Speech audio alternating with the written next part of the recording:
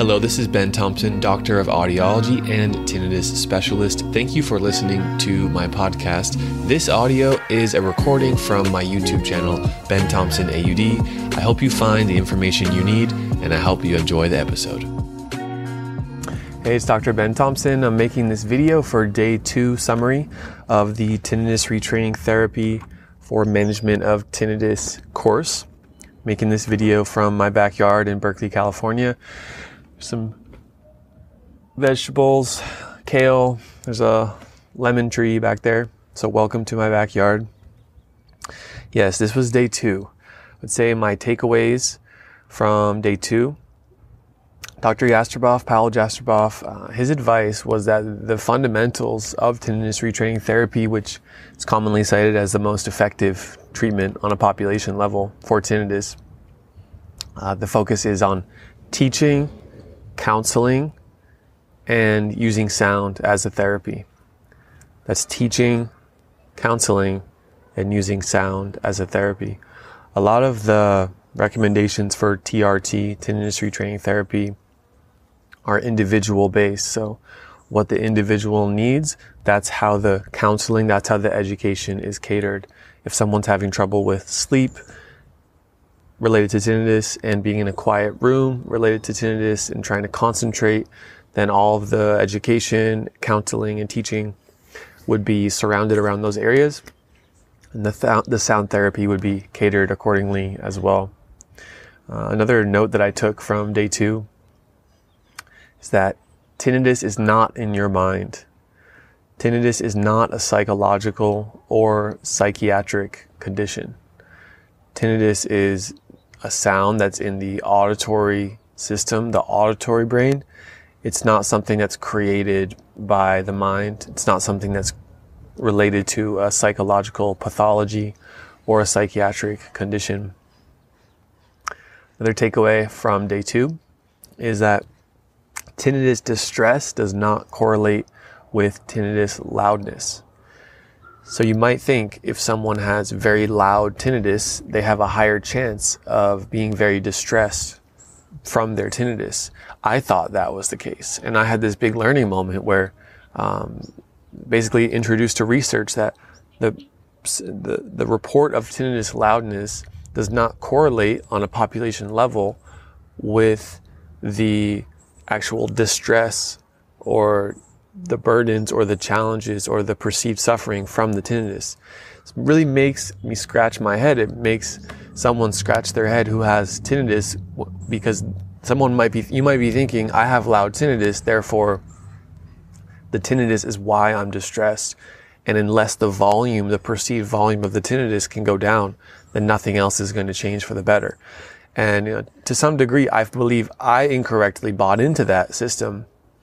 But being introduced to research and looking at research, which was mainly from the 80s and 90s, explained by the Jastreboffs in this course, that there is no correlation between perceived loudness of tinnitus and perceived distress. So that sort of makes us switch the whole paradigm of thinking that the only way to get better is to reduce the loudness of tinnitus. Instead, it makes us think more about tinnitus retraining therapy and really how it's helping people. So that was a big moment for me. And I recently interviewed Dr. Jennifer Gans, who's a psychologist, and she had a similar perspective as the one that I just shared. But at the time, I wasn't so sure about that, to be honest. But looking into the research a bit more, being educated myself, I realized, okay, some of my preconceptions were wrong. And I had to admit to myself, okay, I was kind of wrong. So Dr. Gans and I are, I'm having her on as a guest for the podcast, the Pure Tinnitus podcast, and we talk a bit about this. So check that out for the full interview, the full conversation there.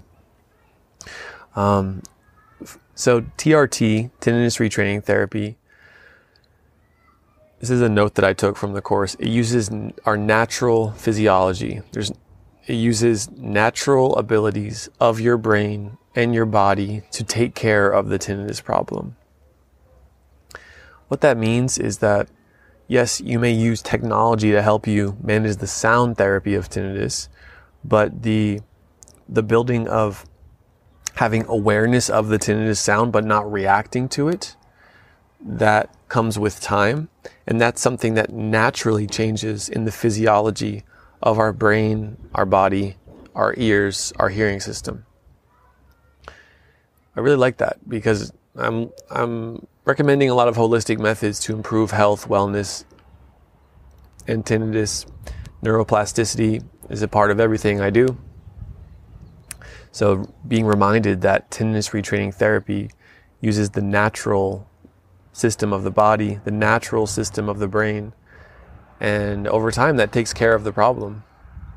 We talked a good bit in today's course about the timeline of tinnitus and the different, basically how a 6-month interval is a good period of time to work with a tinnitus therapist in a concentrated fashion.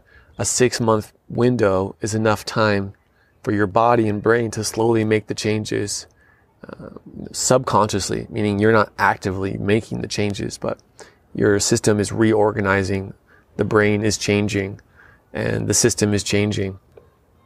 So one takeaway that I took, which I plan to implement to some degree with Pure Tinnitus in my services, is to take the first 6 months as a window of working with patients as much help as they need, probably offering multiple levels for wherever people are at with how much support they need, how much counseling, education, and consultation on sound therapy they need.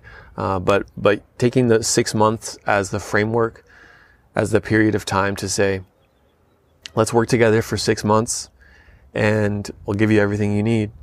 At 6 months, let's reassess where you're at. And if it makes sense for a patient of mine to continue working with me after 6 months, we would probably check in on an interval basis. Or at that point, the patient may say, yeah, I feel like I'm pretty much in the right direction or almost there, and I feel like I'm reaching my plateau of how much I can get better, so I don't need your services anymore. Or rather, yes, I am appreciating the progress we've made so far. Let's keep working together.